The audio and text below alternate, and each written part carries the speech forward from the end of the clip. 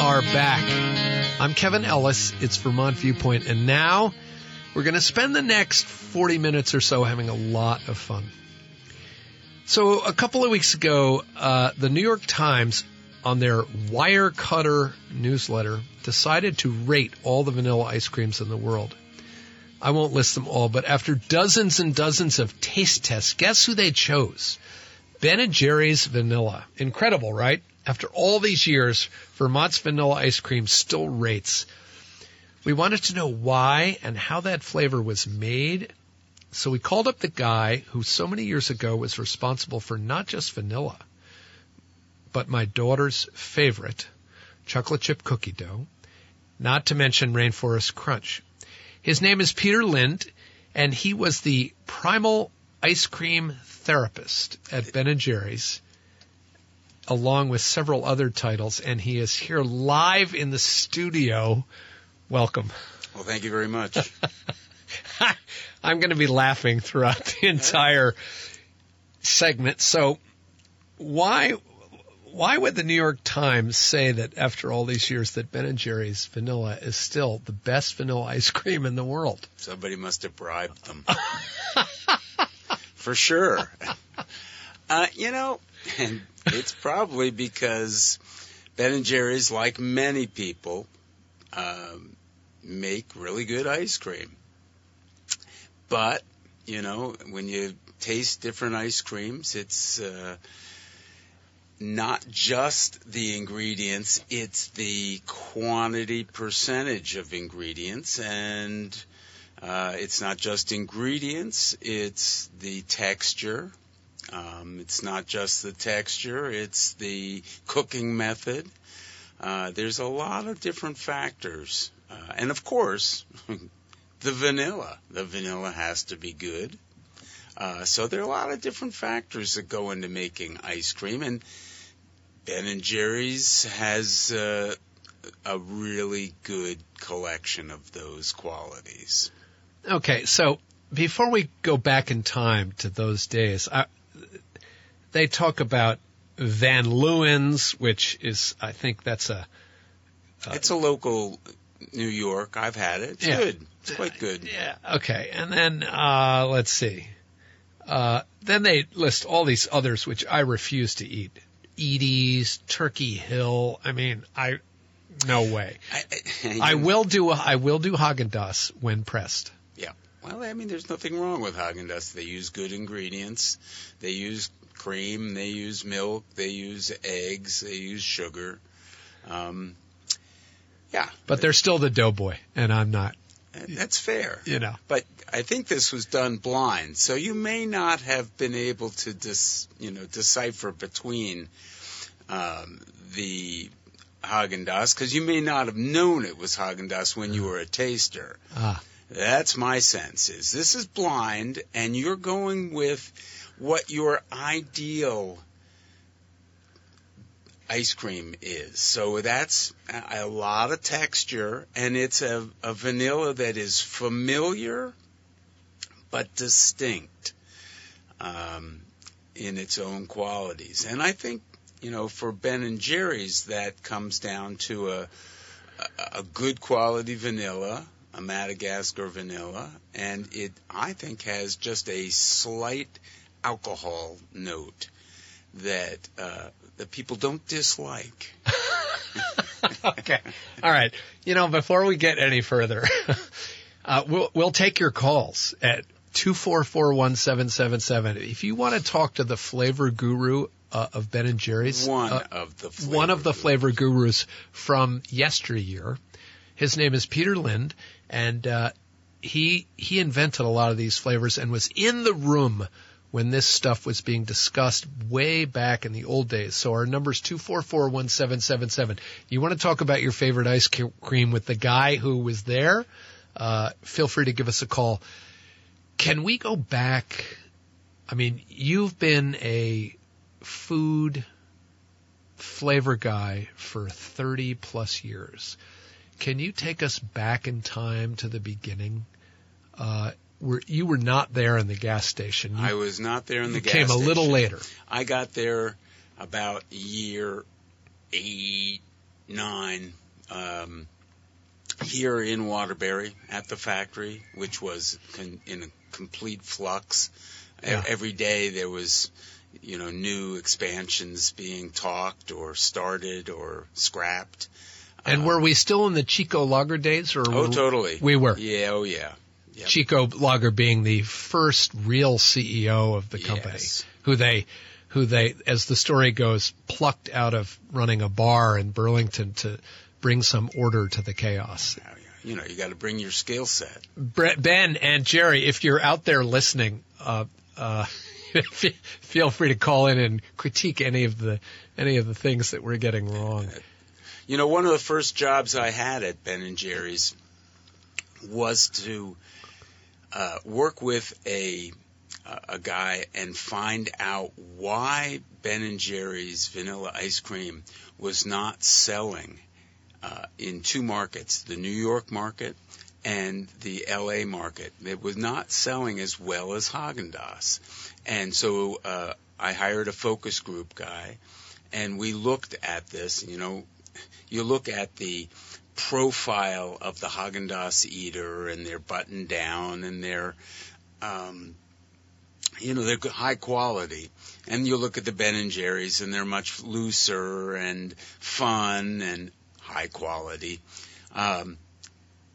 And in New York, we tasted a bunch of different vanillas. We tasted the Turkey Hill and the Edie's, and it wasn't Edie's at the time, I don't think, but Dreyer's maybe. Yeah. And, we did well. And when we did taste tests, we always did well. Ben & Jerry's vanilla ice cream scored really well. So was it the design of the packaging, or? It was partially that Haagen-Dazs had a cachet that, that vanilla ice cream was like the tops. It was what people were looking for. And the converse was what Ben & Jerry's people were looking for was chunks. And part of the reason they didn't eat the vanilla ice cream was because they hadn't had it. In fact, when I talked to the sales guy, he goes, "What are you up to?" I said, "Well, I'm working on this thing to see why we're not selling vanilla ice cream in L.A." He goes, "Well, I can tell you that. That's an easy one." I said, the salesperson knew, but the marketing people didn't talk to the salespeople. Of course, they never do. I said, "Well, what is it? Why aren't we selling vanilla ice cream in L.A.?" He said, "Well, it's not for sale." I said, "It's not for sale." "Why not?" "Well, you're only allowed, 10 flavors, and we took our top 10. Well, that's logical. But, then when you look at it, vanilla, You mean you were not in the distribution funnel? You say the distribution funnel, but each grocery store takes different flavors. Some of them take everything. Right. Some of them only took 10 out of 15. And at the time, the vanilla didn't make the cut. Interesting. So a lot of people had not tried Ben & Jerry's vanilla ice cream. Now, they had it in, some of the flavors because it was the background flavor. But it's different when you just have vanilla ice cream and you put it on a pie, or you just eat it with chocolate sauce. Well, there's a legendary story to junkies like us that when in the early days when Ben & Jerry's was fighting for shelf space in grocery stores and they couldn't get on it's famous, that business. It's famous for what do you call it, slotting and all that kind of stuff. Slotting fees, yeah. And it took them a while to get on the shelf in the early days. Yeah, it did. I mean, they were so popular regionally that they didn't have to deal with the slotting fees. But, outside of New England, people didn't know who they were. Yeah. So in order to get on a shelf, you have to pay for space. Yeah. And they were like, "What? Pay for space? We're not paying for space." Yeah. I mean, that's the typical way that you get in. Yeah. So, of course, you got to pay to play. And they learned that. It took the hard way. Yeah, and they had to pay it's a mysterious business big time grocery. Yeah. Yeah, you'd pay a guy in the back room. Yeah. In the dark of Guido. night. Yeah. Okay, before we have to take a break, what goes into making a good vanilla ice cream? Well, obviously milk, cream, eggs, the sugar. Yeah. You can make a vanilla ice cream without eggs. You can make a vanilla ice cream without a lot of cream. But you really, those help you quite a bit in terms of flavor. So, yeah, right. You want those. And what went into it going back when you first arrived at the company? When you arrived, what did you discover? What did I discover? Was everything in perfect condition and no changes need to be made and all you had to do was sort of sit at the desk, or was it chaos and, what was going on 9 years in? It was moving along pretty well. That they had hired good manufacturer people so that they made the product consistently. And that's what you really want in any food product. You want it to be made consistently. And not to say that there weren't a lot of tweaks along the way, but manufacturing did a really great job of making the ice cream consistently and, making the formulation consistently, getting the exact butterfat levels and the sugar levels so that, pint to pint, everybody tasted the same Ben & Jerry's ice cream. The early days were crazy. When I first got there, I don't even have to ask the question. Just keep going. It's perfect. When I first got there, I had no desk and I had no lab. And I said, well, where do you want me? And they said, well, there's a little counter space in the quality assurance area, and we've got a little 1-quart ice cream machine in there, and you can do some experiments and put them into containers, and then we have a freezer out on the production floor. And I said, oh, okay. And so I would busily, for like 2 weeks straight, I would make all these different flavors. And then I'd, put them in this big freezer out in production and, come in and the people in production had hosed down everything in production, including the wires on the back of the freezer. And so everything in the freezer had melted down. So all of my work happened about 4 times.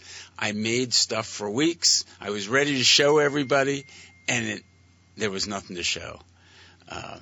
That's how it was fairly confusing in the beginning. How did you get there? Oh, I got there. Didn't, coming out of college, you don't major in ice cream flavor. No, you don't. I was a French major, and then I went into French cooking, and then I went into French baking, pastry, and croissant and Danish, and then Ben & Jerry's had an ad in the paper. They were looking for someone that liked to play with their food and could keep good records. And I figured I could learn how to keep the good records. I like playing with food. And more than one person actually contacted me and said, hey, this is the right job for you. So I applied, as did 100 other people in the area, and I didn't get the job. As it turns out, somebody in-house was hired, which is fair, as well it should be. And that person then ended up moving to Wisconsin or something a couple months later, and they opened it back up. But this time, they took the top 3 candidates, which I was happy to have made, and they said, hey, what we'd like you to do is write a little essay on what you would do if you were hired as the Ben & Jerry's flavor guy, flavor development guy. And I said, okay, I'll do that. So I presented this paper saying that I would like a recreational vehicle that was all tricked out with the kitchen, had everything needed in the kitchen. And I would drive around to ethnic neighborhoods all over the country and check out their desserts that I would then translate into ice cream. And all I wanted on top of that was a chauffeur and a new pair of sneakers. And I got the job. Did you get the van and the chauffeur? I never got the van. I got the sneakers. I did get the sneakers eventually. They were metal tipped, but they sort of felt like sneakers. Right. Okay, we have a couple of people calling in. So Tom from Washington, thanks for waiting. You're on the line. Hi, thanks for taking my call. I'm really pleased to be able to send you this question because I agree that Ben & Jerry's vanilla ice cream is really a superb product. It's really hard to find in stores. Instead, you get all this stuff that's mixed in with sourdough and is sort of half ice cream and half uncooked pastry. But here's my question. I think, for me, the absolute penultimate best Ben & Jerry product was the full Vermonti. It came on the market, I don't know, maybe 10 or 15 years ago. It lasted for about 6 months. And it was absolutely the best ice cream I've ever had that had stuff in it. And I want to know, how do you thought this up and why? And you were probably there when it got killed, and why it got killed, because I think this is the best ice cream Ben & Jerry's has ever made. Wow. Thank you for the call. It's a really good question, and I'm going to be honest. I was not there when it was made. I was not there when it got killed, and I have no idea what is in it. I've never had the full Vermonti flavor. I think it had maple syrup or something in it. But I apologize, but, you know, things moved fast, and I actually was teaching at the Culinary Institute in Montpelier when that flavor came out, and was making enough ice cream in the back kitchens of the restaurants at New England Culinary Institute that I unfortunately didn't try that flavor. That's where you came from, was Necky in Montpelier. That's right. I taught pastry and food theory and new product development at Necky. I got to ask you, though, you say you answered an ad in the paper. We don't do that anymore. What paper are you referring to? It was actually, I think it was the Burlington Free Press. Yeah. It's like the famous ad that Bruce Springsteen put in the Village Voice advertising for a drummer when he got Max Weinberg, and it said, "No ginger bakers need apply." And it was a tiny little ad in the Village Voice. So you answered the ad and eventually got the job. Yeah. Okay, Mary, our old friend in Randolph Center, you're on the line with Peter Lind. Welcome. Good morning, Kevin. Good morning, Peter. Now I want to eat ice cream for breakfast. Hey, that's a good idea. That's a good idea. So my favorite Ben & Jerry's is Cherry Garcia. Love, love, love it. And Chubby Hubby. Yep. And I guess I could go on, but those are my kind of top two go-to. My son-in-law also loves Graters. It's a raspberry. Oh, it's a good one. Yeah, with a soft chocolate chunk that's... they do that? Yeah, so, you know, the stuff that you... Like the chocolate that is on a dipped bar, that chocolate... yeah. They put that kind of chocolate into the Graters so that it's kind of chewy, hard, but soft at the same time. It's I when I went to Cincinnati, I had some reason to go there. I was taking a class at I can't remember, but I went immediately to Graters and had the raspberry chocolate chip or chocolate chunk, and delightful, great textured chocolate. Yes. Totally. And it's hard to find. Yeah, I mean, I don't think that they distribute outside of Ohio very much. No. But one of the first projects I had at Ben & Jerry's was to take the bugs out of Cherry Garcia. It's a little known fact that there were bugs in Cherry Garcia. I know it sounds disgusting, but in fact, the coloring, in order to get the cherries to all look uniformly red, they add a little extra oomph of color so that they all look like the same cherries from the same tree. And so in this situation, for years they were using a cherry that had a little cochineal in it. And cochineal is a beetle wing that is used to dye Navajo rugs red. And well, they found out, not surprisingly, that if you used beetle wings in a dairy product, that could not be called kosher because you can't have meat and dairy in the same product.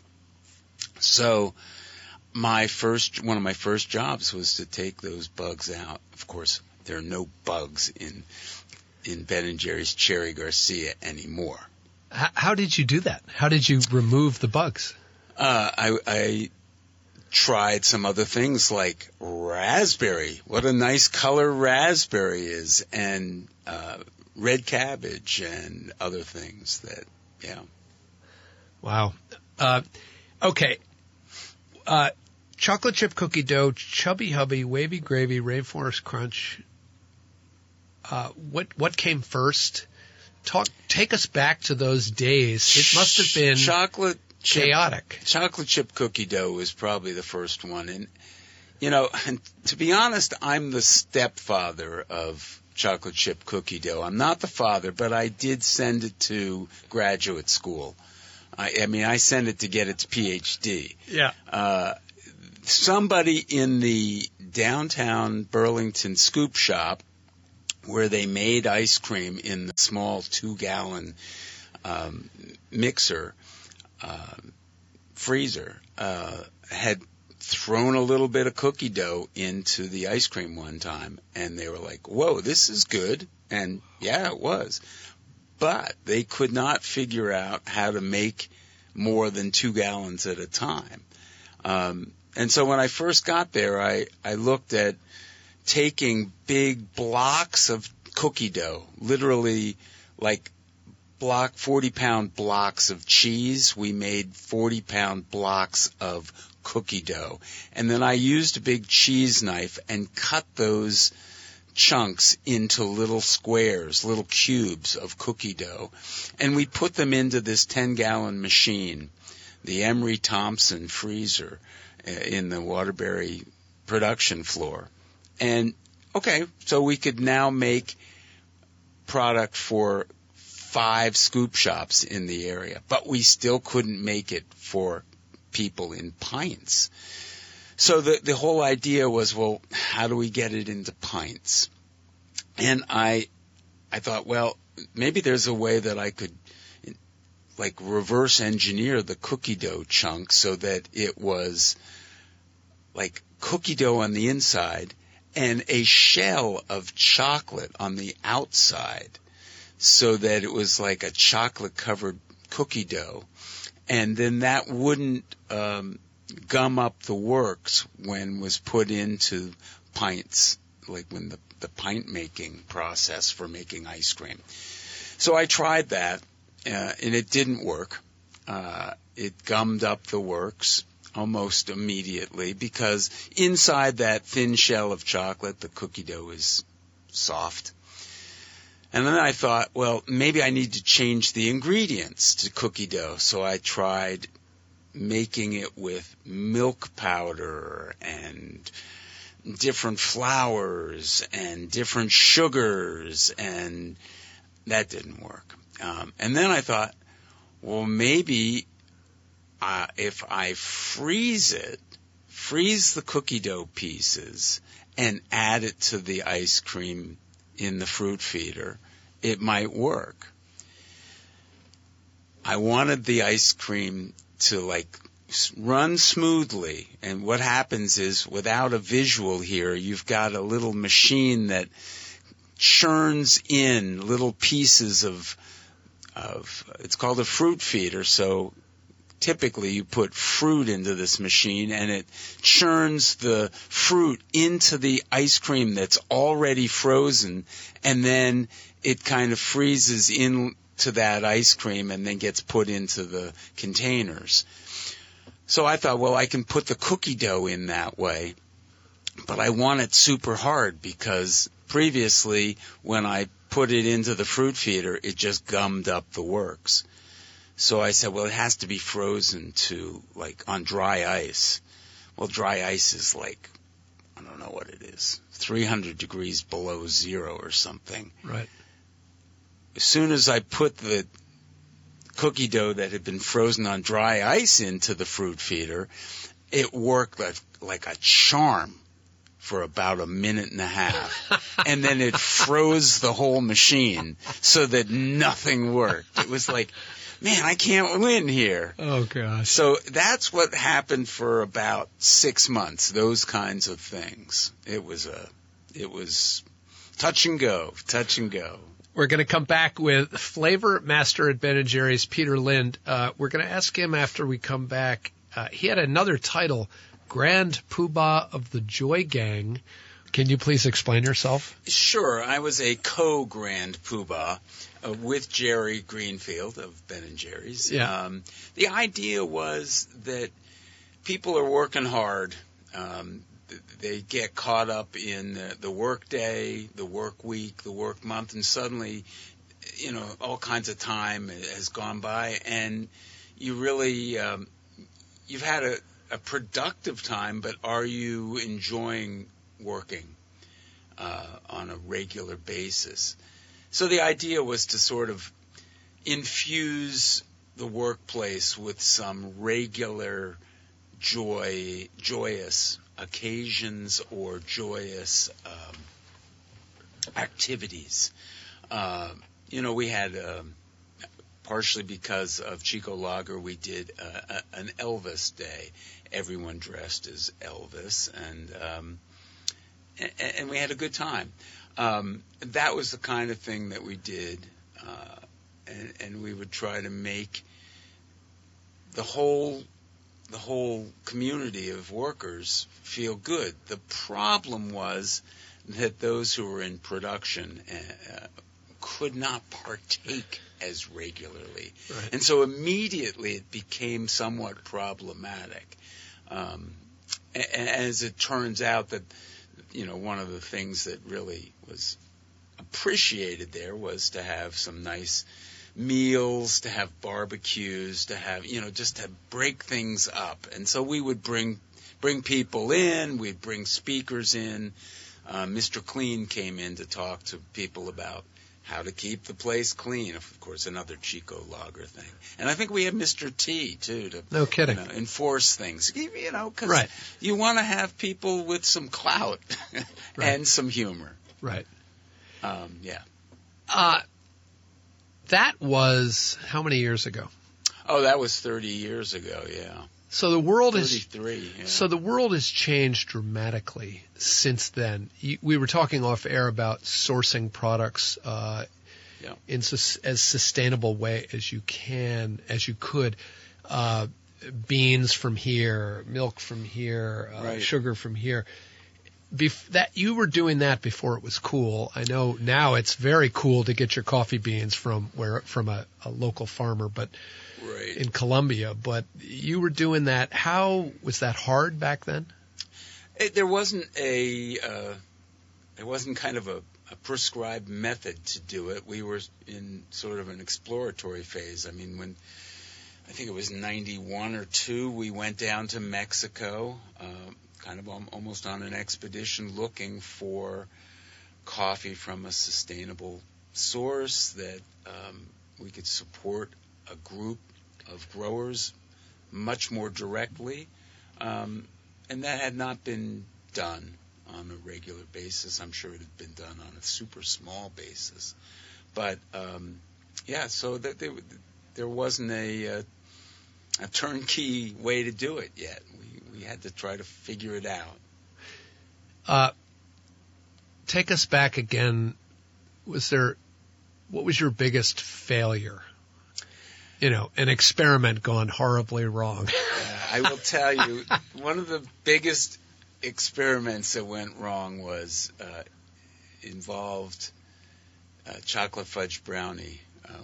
We worked with a company in Yonkers, Greyston Bakery, and they had been baking lots of cakes and tarts, desserts, and delivering them to people around New York, Yonkers area.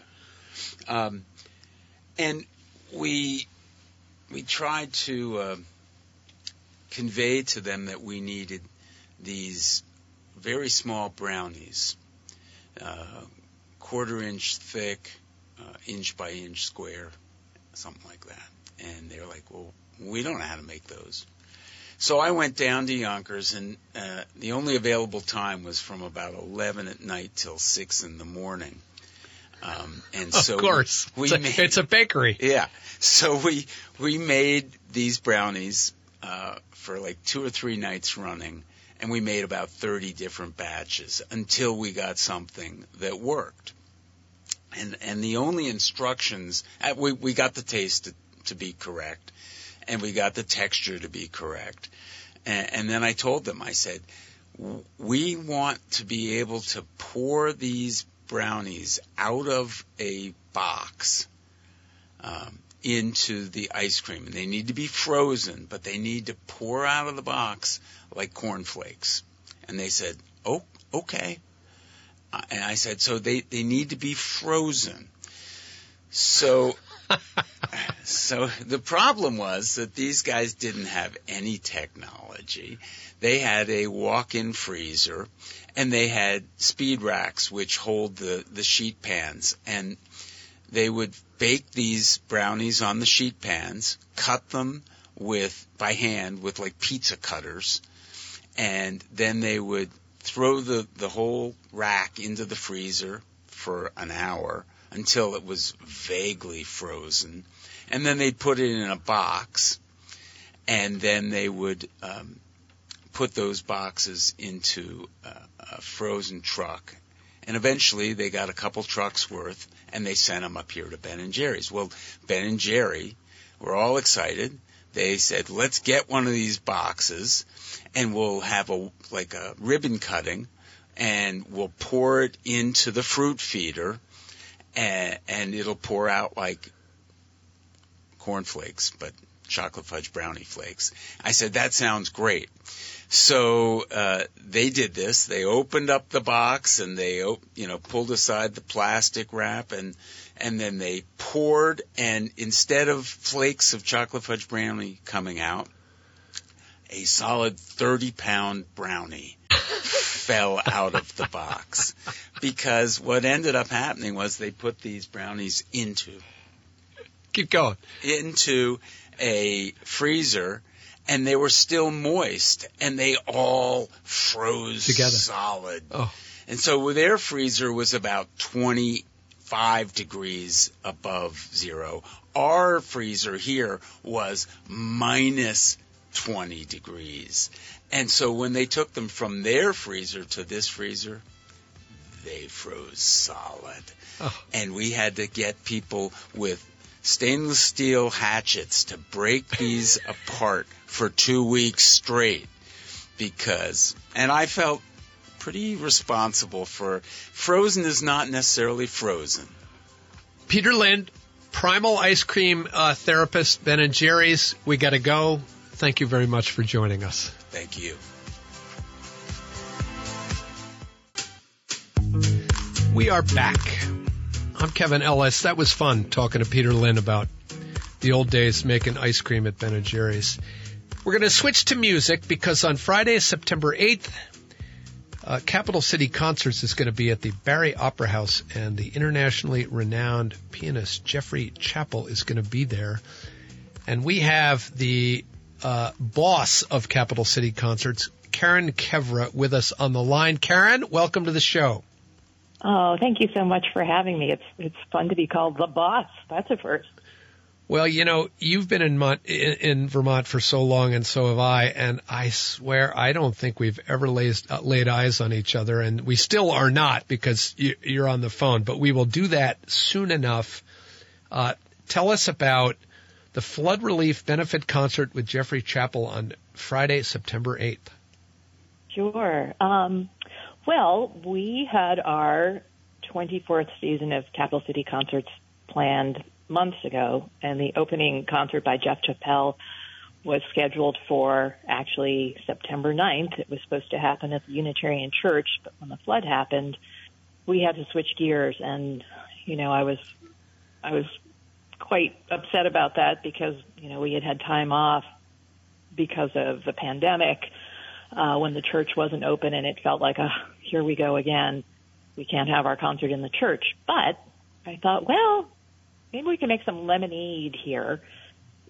Jeffrey Chappell is an absolute world-class pianist, and though the church piano in Montpelier at the Unitarian Church is a fine piano, it isn't the caliber of the piano that they have at the Barry Opera House, which is a 9-foot Steinway concert grand, which truly is the kind of piano that Jeff should be doing a program like this on. So I called the Opera House thinking, we're not going to be able to afford this, and I talked with Kurt there, and he immediately said, we want to work with you, and we'll pretty much match what you typically pay for rent. So here we are. We've moved the concert up a day. It's happening on Friday, September 8th. It will be at the Barry Opera House. There'll be an incredible piano. There's lots and lots of seating, comfortable seats, air conditioning if we need it. So in the end, it's kind of worked out to be, I think, a wonderful thing. And the idea of turning this into a flood relief concert really originated with an idea from Jeff Chappell. And he wrote to me as soon as he heard about the flooding. And if you don't mind, I was thinking I could read a little bit of the message that he sent me. Please do. So he wrote, when I saw the aerial images of downtown Montpelier, I pointed at one flooded street after another in disbelief, thinking, I have walked there and there and there. Where I have walked was a town that I fell in love with immediately when I arrived to give concerts in 2000. Since then, there have been so many years, so many concerts, so many friends and memories. The people there have always welcomed me with enormous appreciation and support. Now it's my turn to show appreciation and support by dedicating this concert to them. So he's actually donating his performance, playing for free, so that we can raise as much funds as possible, 100% of ticket proceeds going to flood relief. Wow. Tell us about Jeff Chappell and how did you meet him? Sure. Well, Jeff Chappell is a pianist of real stature. I think his biggest claim to fame happened early in his career when he was 24 years old. The phone rang one day, and it was the manager of the Baltimore Symphony calling to say the great pianist Claudio Arrau has just canceled his performance. Can you fill in today?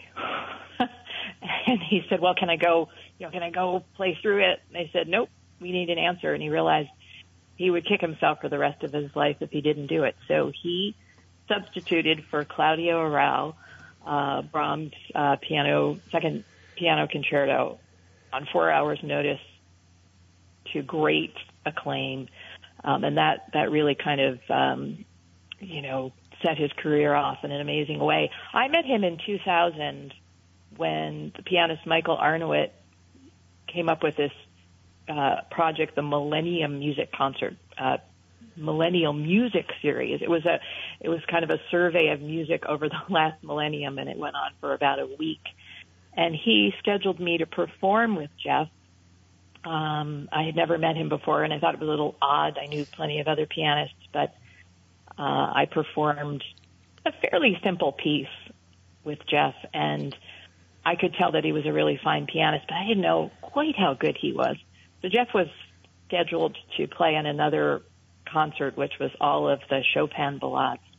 And he was first on the program. I went to that concert to listen, and I sat down in the audience, and Jim Lowe, the arts critic for the Times Argus, came over and sat down next to me, and we had a little small talk, and I said, I'm here to check out Jeff Chappelle to see if I want to hire him to play on my concert series on Capital City Concerts. Right away, the program started, and Jeff came out first and played, and about a minute into it, Jim leaned over and he said, have you made up your mind yet?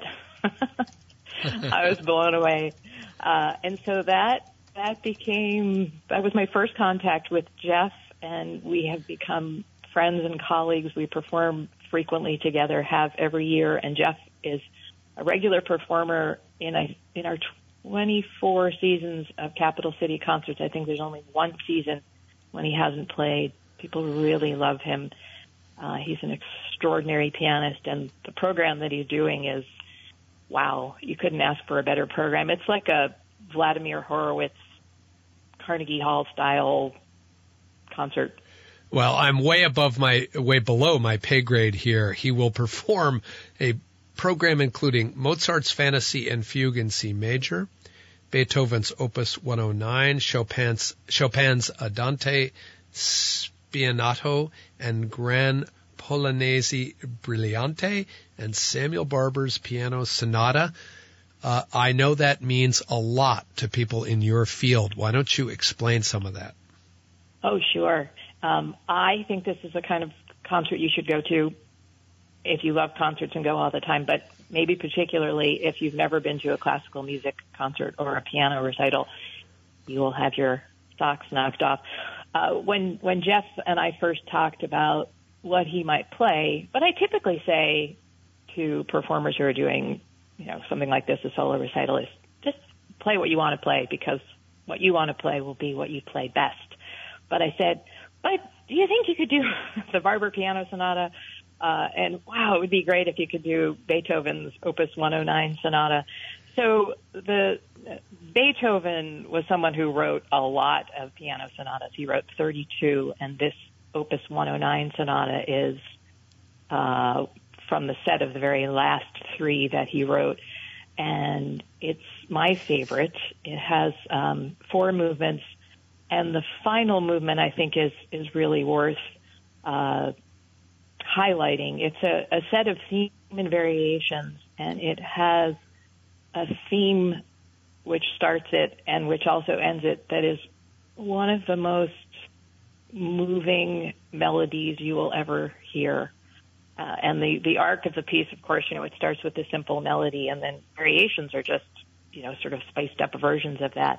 And finally, it sort of cascades down back into the original melody, and it's incredibly beautiful and powerful. It's a piece you should hear before you die.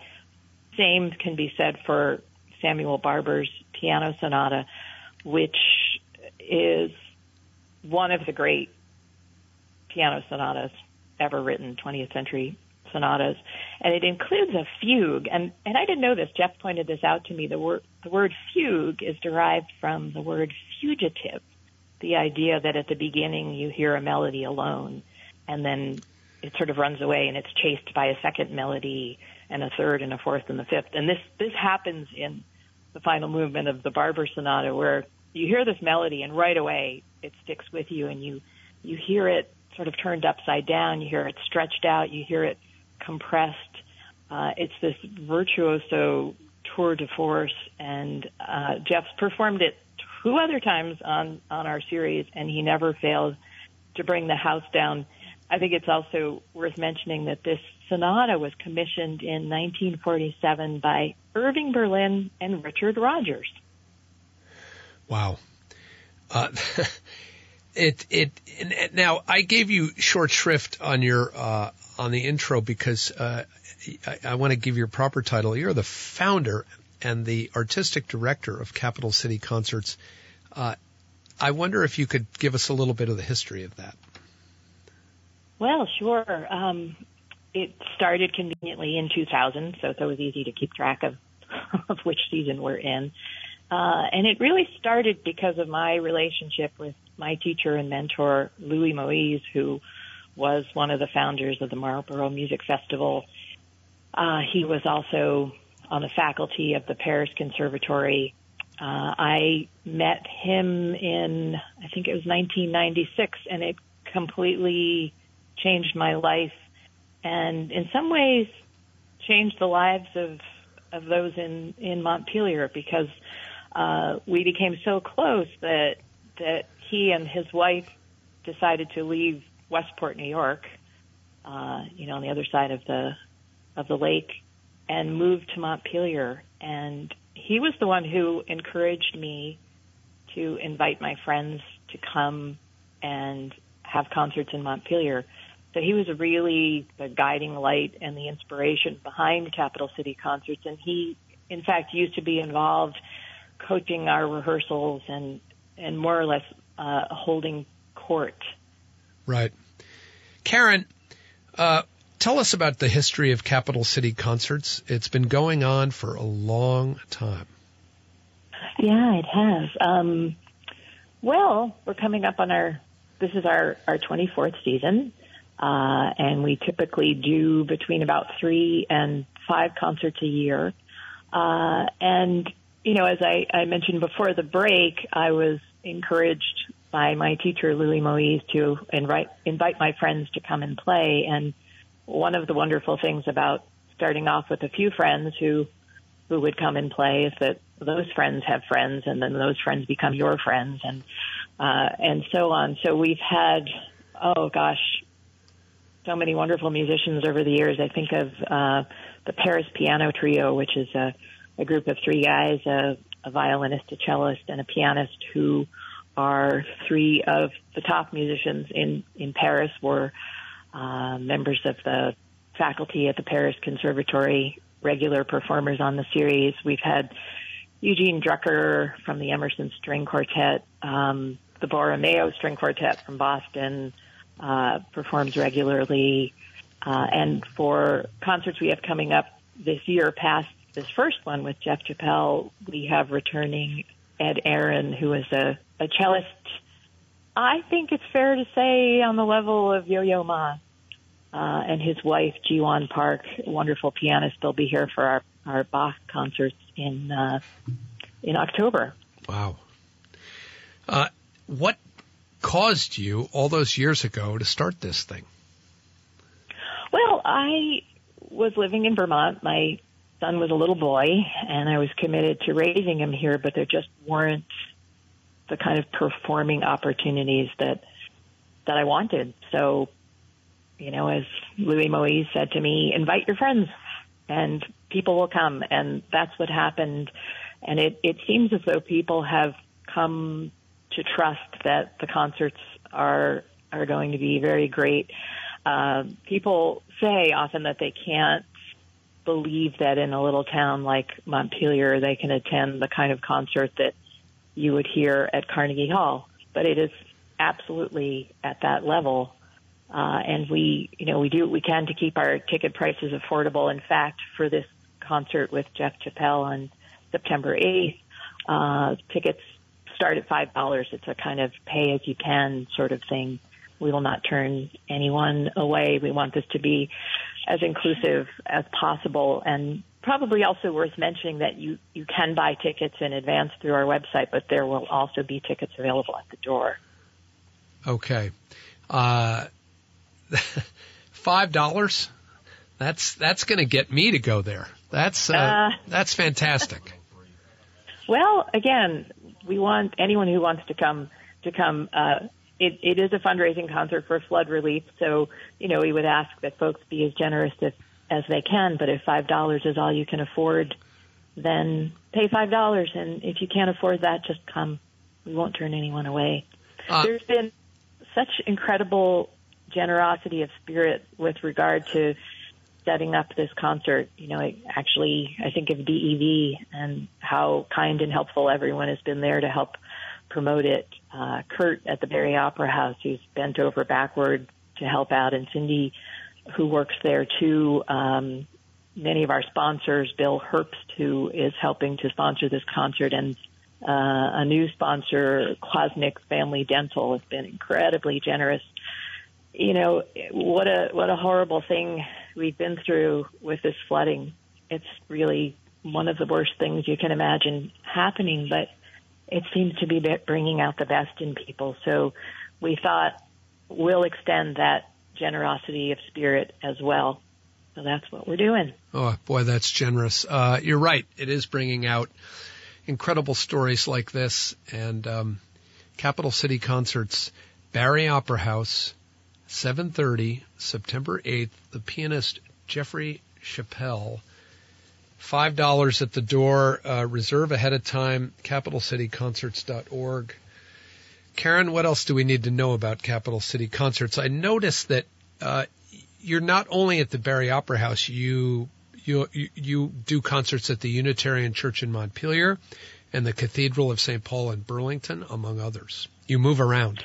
Yeah, we bounce around a bit. The Unitarian Church really is our home, and whenever we can, that's where we have the concerts. Our audience is incredible, and it's really the reason why musicians are clamoring to come back. Everybody wants to come back because the audience is incredibly appreciative, and they get it. There's a sort of thing that happens at the ends of concerts or certain pieces where there'll be a kind of a collective gasp in a moment where something, really beautiful has happened, or the way in which the the crowd is up on their feet. And, it has a little bit of a quality of a rock concert sometimes, but it's really, really wonderful. Karen, we look forward to this, and thank you so much for coming on. Capital City Concerts with Jeffrey Chappelle to benefit flood relief. It's September 8th, 7:30, Barry Opera House. Get your tickets at capitalcityconcerts.org, or just show up at the door and pay what you can.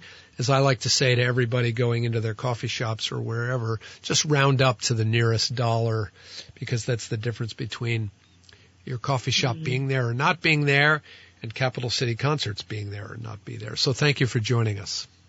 Oh, you're welcome. And just a quick shout out to especially the Montpelier businesses who've supported us over the years. We're really glad we can give back to them. The proceeds for this concert will actually be distributed equally between Montpelier Live and Capstone's program, which I actually learned about listening to your show several weeks ago. So thanks for that. Fantastic. Thanks for coming on, and good luck with the show. Thanks. Bye. And that is our show for today. My thanks to our guests, Peter Walk, Peter Lind, Karen Kevra, and, of course, the late Dr. Martin Luther King, who you heard a clip of his I Have a Dream speech earlier to open the show, and everyone else who came after him.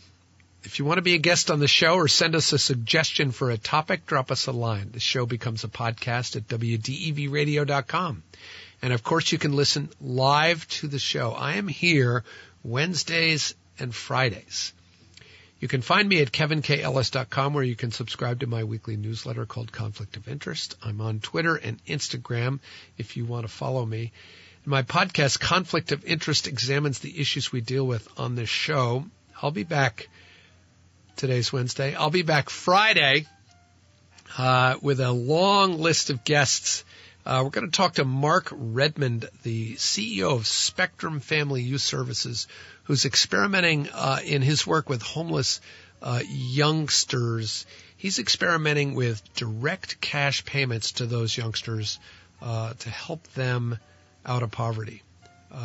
We might go back on the road, as we have been in Montpelier, Barrie, and other places.